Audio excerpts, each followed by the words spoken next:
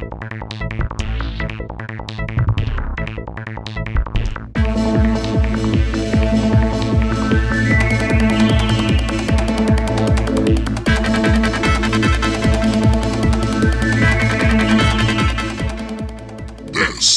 is the TriTech Games Podcast.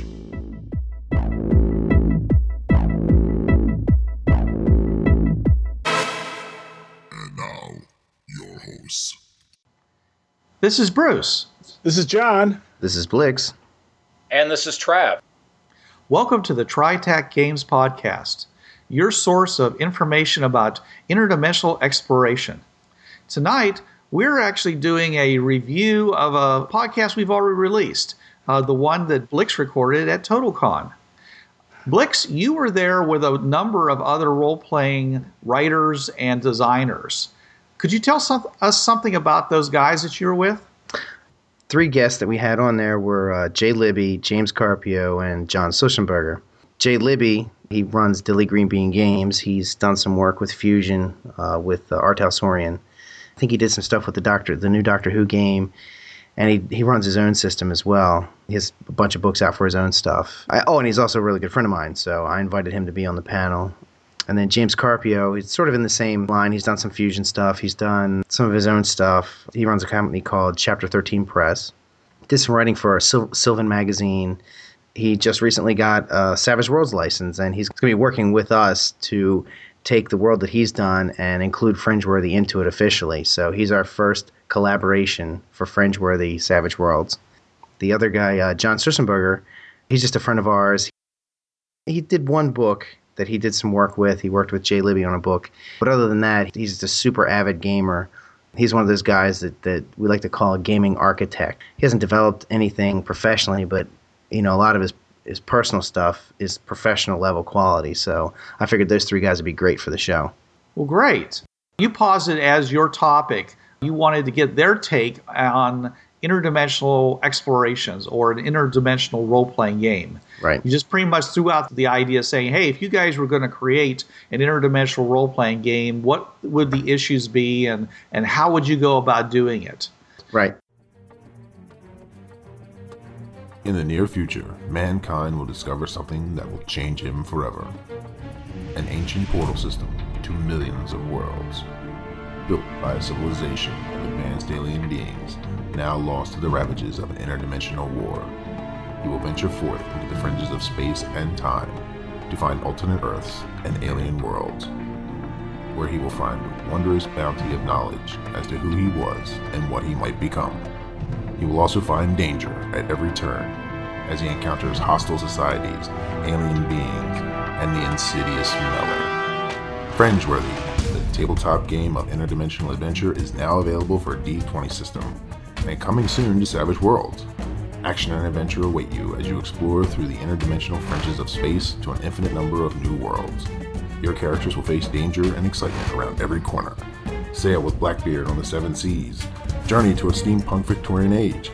Fight the Soviets in an 80s America that lost the Cold War. Travel to an alternate future and witness a supernova from the bridge of a starship, and then battle it out with blasters and plasma swords. Use any D20 setting you already own, or invent your own. Check out the Fringeworthy podcast at tritacsystems.podbean.com to find out more. Whether you've never heard of Fringeworthy or have been playing it for the past 25 years, the Fringeworthy podcast will entertain and inform you of all the cool stuff you can do with the most all-encompassing setting ever written. Every week, we'll take you on a tour of the fringes of space and give you tips on how to game in this fantastic multiverse. We discuss adventure ideas for the game masters and how to keep your team of characters alive for the players. Go to tritacsystems.podbean.com and take a listen. You can also find us on iTunes under keyword Fringeworthy. A million worlds await you. Music by Ernminster, available on iTunes.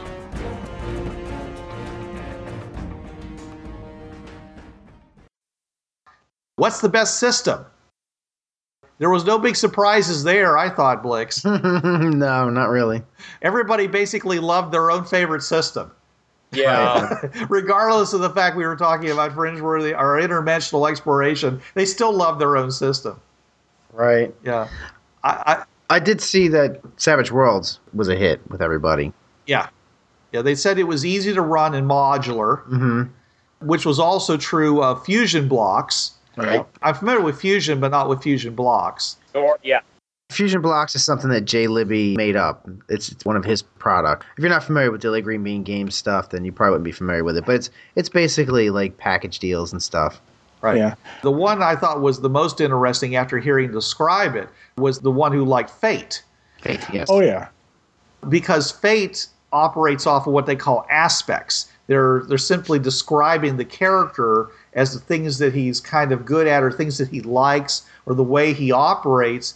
And it really doesn't describe the skills that he has. Well, it depends on Fate. I've played Diaspora and I played Star Blazers. They actually are skills. Okay. You can have. There's actually a skill tree. The aspects are used to get you a bonus on your skills. Okay. I have the aspect of hotshot space pilot. So when I'm doing a piloting space role, maybe I'll tag that and get a bonus to my role to do that task. So it doesn't actually overcome the whole thing about skills having to be specific to a game, because when you go from world to world, a lot of times the skills that you need change from world to world. Mm-hmm. A game that was operating more primarily through aspects would sound like you could surmount that a little bit better than something that had very specific skill descriptions. But you're saying not. Yeah, it'd be more like PDQ or Wushu. Wushu definitely is nothing but aspects. In this case, we were talking about blending skills. You get their good aspects, you get their bad aspects, as well as your skill. So you use a skill tree where you only have one pinnacle skill at the highest level defined by the system. And then you got 2 lower, then 3 lower, then 4 lower, then maybe 5 lower, or maybe not. Well, still, I think that what it shows us is that it doesn't really matter which system you play Fringeworthy with, or Bureau 13 or anything else, that as long as the players like the system and the GM, is proficient in it, that you can build great adventures, though they may run differently depending upon the strengths or weaknesses of the particular system. So that's good news. Even though we're promoting certain systems, we can still, with an honest promotion, say you can play Fringeworthy with anything, because the concept of the game transcends system attributes. Mm-hmm. And I like that. I mean, there are people out there who say you should only play the game with a system that is built to really promote the things that you're trying to bring across in your game. If you're a good game master, you can make the rules and bend them until they scream. If you're that good of a game master and you know a system that well, you can do just about anything. Yeah, I hear you, but remember when they came out with the Dresden Files? I mean, there was a whole lot of buzz about, okay, what system are they going to use to do this game with, because they better not use the wrong system. And I know there's a lot of people out there that are concerned about that this is something that they think is important, and I don't want to say that they're wrong, because obviously, if you optimize the system for a particular kind of gameplay in a particular kind of situation, you're going to get a superior result. Just like if you're able to cherry pick a set of actors for a particular movie, you're going to get probably exactly the product that you were looking for. I personally don't think that means that you have to do it that way. And I don't think that necessarily is a long-term plan of action. Yeah. Just like when you play a board game, it has very specific rules, because you're not going to be playing that game all kinds of different ways. There's one way to play that game. Yes. But in a role-playing game, I'm not sure that that's true. I don't really ever felt that way about any role-playing game I've ever played. Dogs in the Vineyard really works with the system. Can't really see it being used, except maybe with Fate, maybe with Wushu, not with GURPS. Not with Savage Worlds. Right.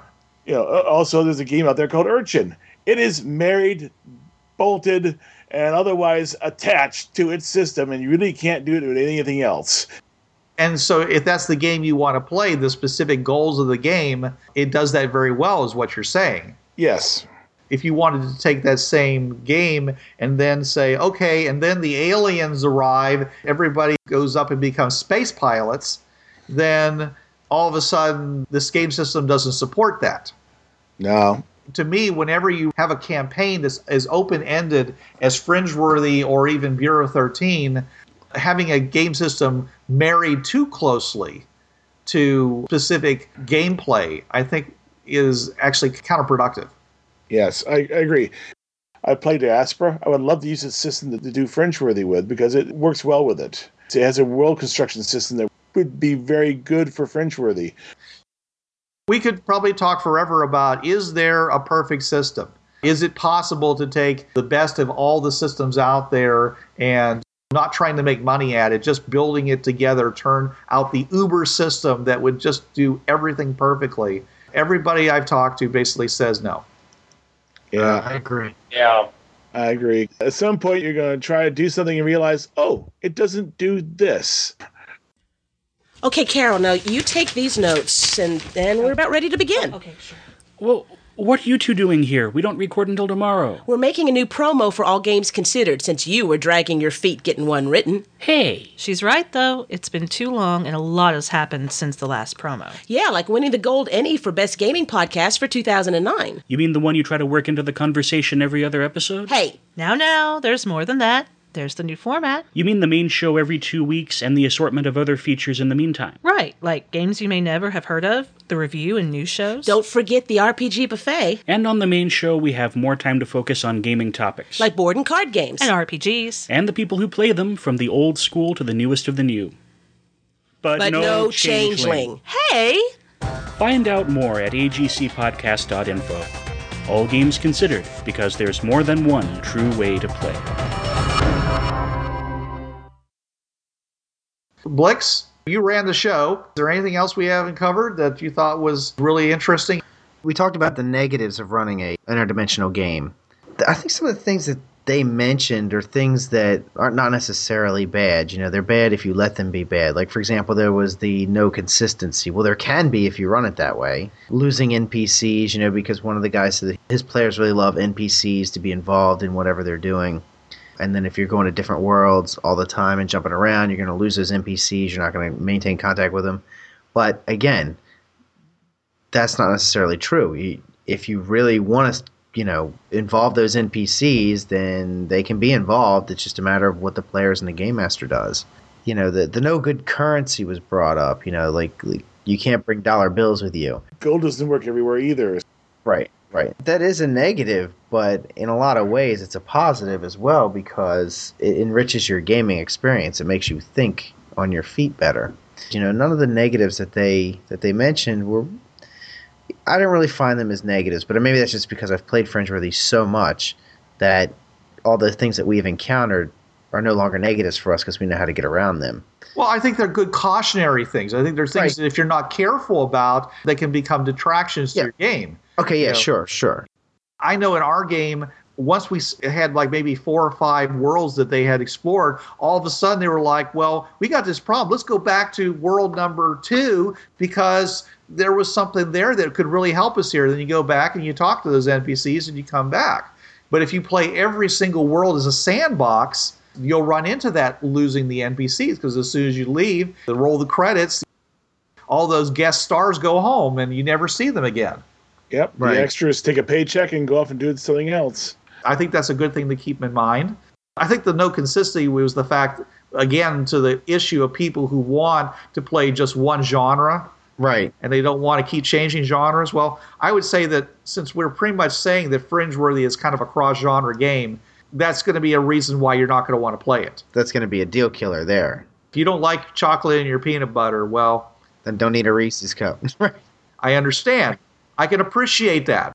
That's okay. There. After 5 long years, my latest invention is complete. Surely it will revolutionize personal transportation for decades to come.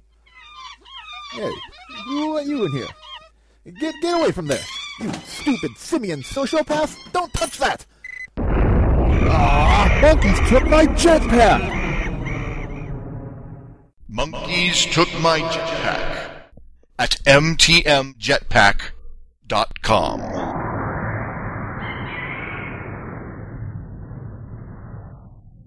And the currency, it was an interesting issue. And it's true. I mean, they're absolutely right. There's always that problem. And you were right. Mostly people bring around a certain amount of gold and precious gems and some aluminum because that's almost always valuable in pre-industrial worlds.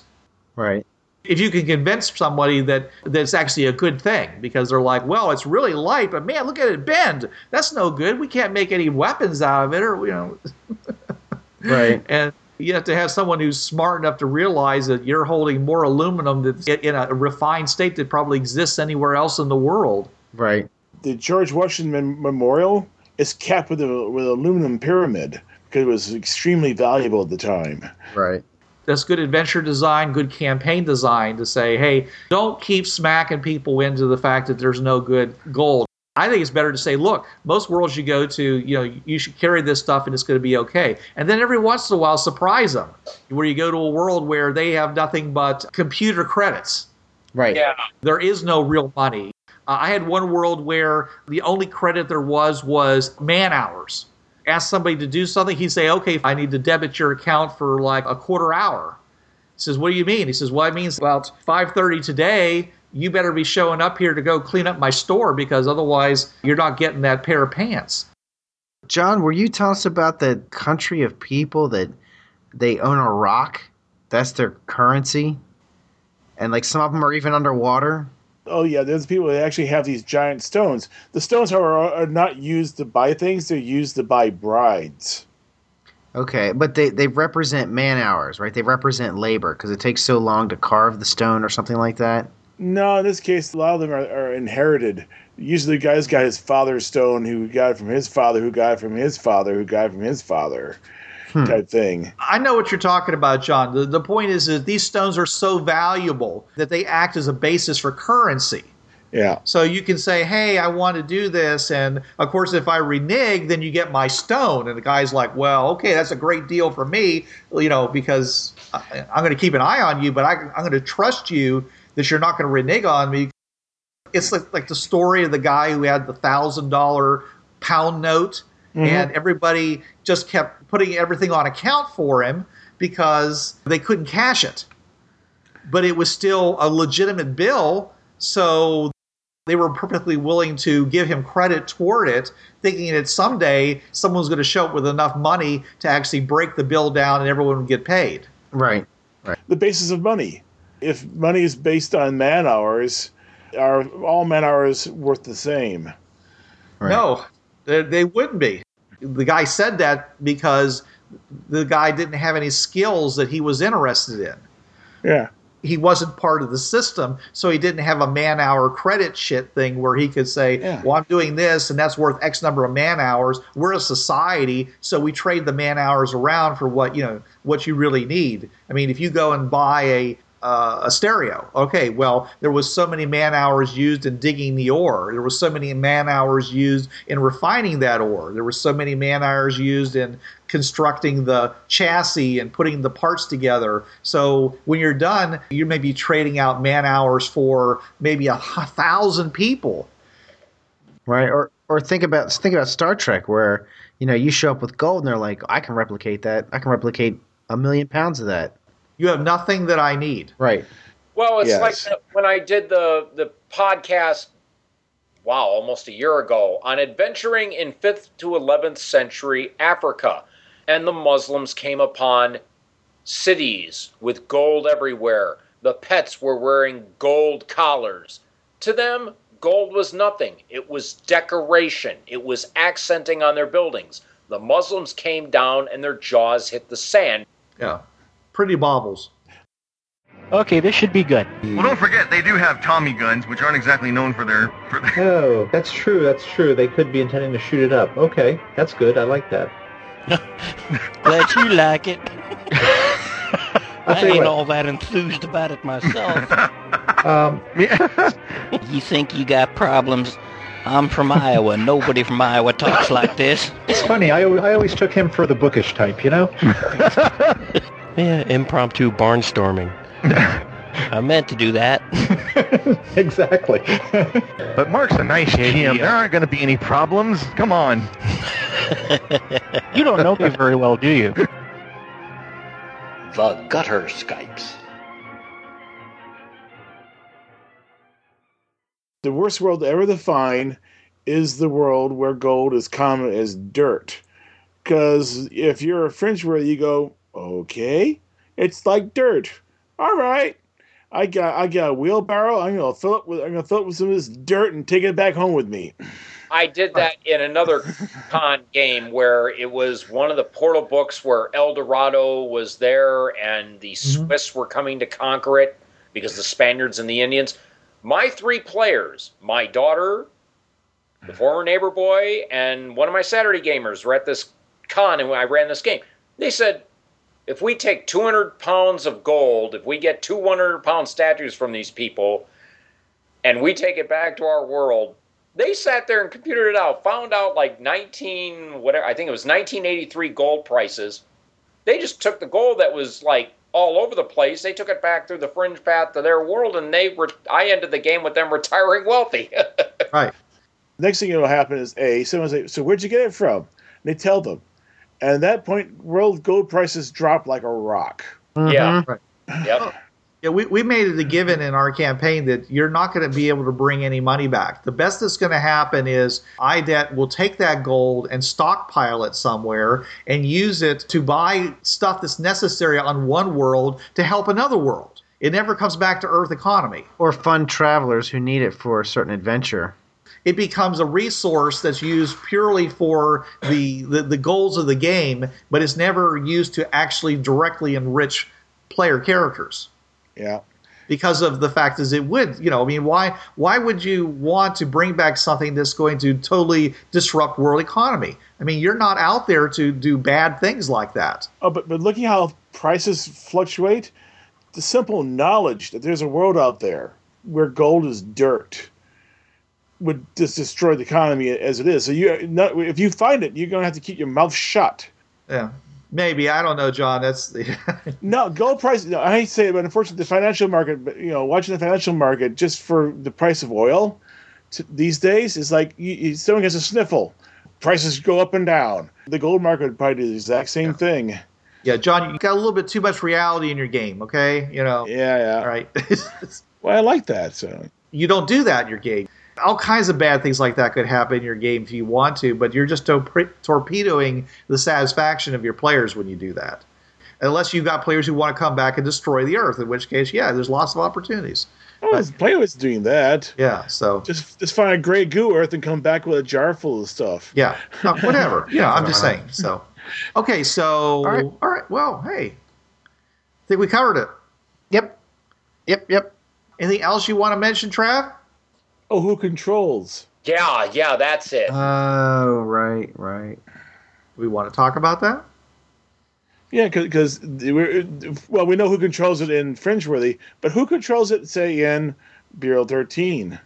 Well, the quasi Bureau 13 Central Command. Or crazy scientists. There's that thought there. The one guy talked about, having like a magic world where they were using magic to travel from world to world to different dimensions and having a magical agency. Now, there's no reason why you couldn't include that in Fringeworthy. We've already determined that you can travel to other dimensions on things other than the portals.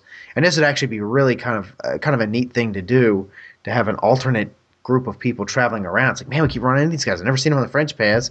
The one guy picked up a crystal. He wasn't even Fringeworthy. Right. He was talking about having like a wizard's academy or something, having control of the group. But I think the consensus was that most of them wanted to have some level of control over the travel, not having it just be willy-nilly. Right.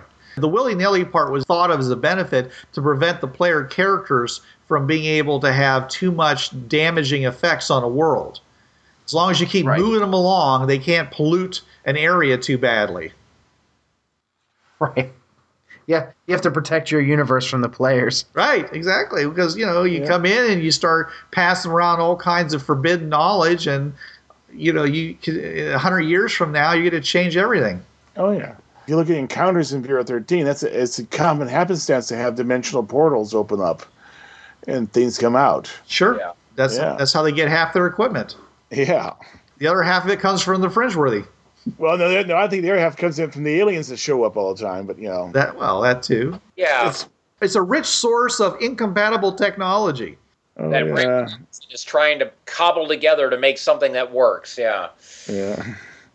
So we got this shiny device over here. Over here we have this Tremellum device. Let's see if we can put them together and see what happens. Hey, why are y'all leaving? Wait a minute, where are you going? Hey, this Boom. Nah, as they come back and the room is full to the top with whipped topping. Right. And where's the investigator? Then you realize what the whipped topping is made from. Okay. Oh man. Yeah. I'm never eating Cool Whip again. Thank you, John. I wouldn't. It's not. It's non-dairy. You don't want to know what it's made out of. Okay. We here at TriAttack are not bad-mouthing the makers of Cool Whip. Let's just get that straight right off the bat. That's right. I like Cool Whip. Yeah. Hydrogenated oils. Yum. Hey, if it wasn't for hydrogenated oils, we wouldn't have half the products in our world. That's right. It's like my former roommate said, cholesterol, what makes the food taste good. Yeah. That's right. That's right. Well, it is. It's the fats what makes food taste good most of the time. All right. Well, I want to thank our other hosts again for being on the TriTech podcast as we had our little look over at the fine things that Blix was able to do at TotalCon. I really want to encourage all of our guest hosts and our regular hosts that when they go to conventions and you get a chance to actually be on a panel and discuss Fringeworthy or other type topics like this, that you record it so that we can share this with our listeners who are always looking for more and better ways to enhance their games. Hopefully, they're Fringeworthy games and their Bureau 13 and all the other products produced by TriTac Games. Yeah, I'd like to thank you guys for being on the podcast. If you're listening to this, it was great. It was great to have you on. Yeah, and we would love to have you on a regular episode anytime you'd like to come on. Thanks again for listening to us, and we'll have more for you next week. But until then, this is Bruce Sheffer saying there are a million worlds out there, so go explore them. This is John Ryer saying keep your powder dry and keep those cards and letters coming in. And this is Blix. Remember, bullets speak louder than words. And this is Trav. There's a reason why it's called gaming. It's for having fun.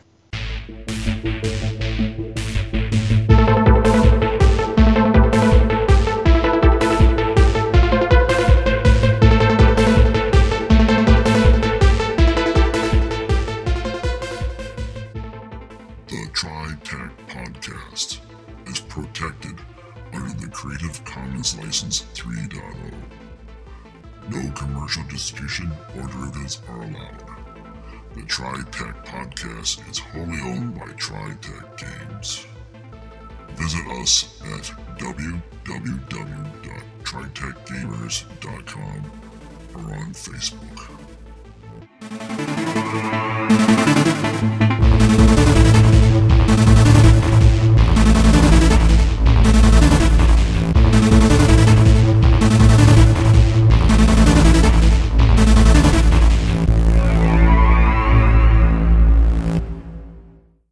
Hi, this is Trav of the Travcast, Hour 3 of Blind Wolf's Rubber Room Association on DementiaRadio.org, Tuesdays, 8 to 9 p.m. Eastern.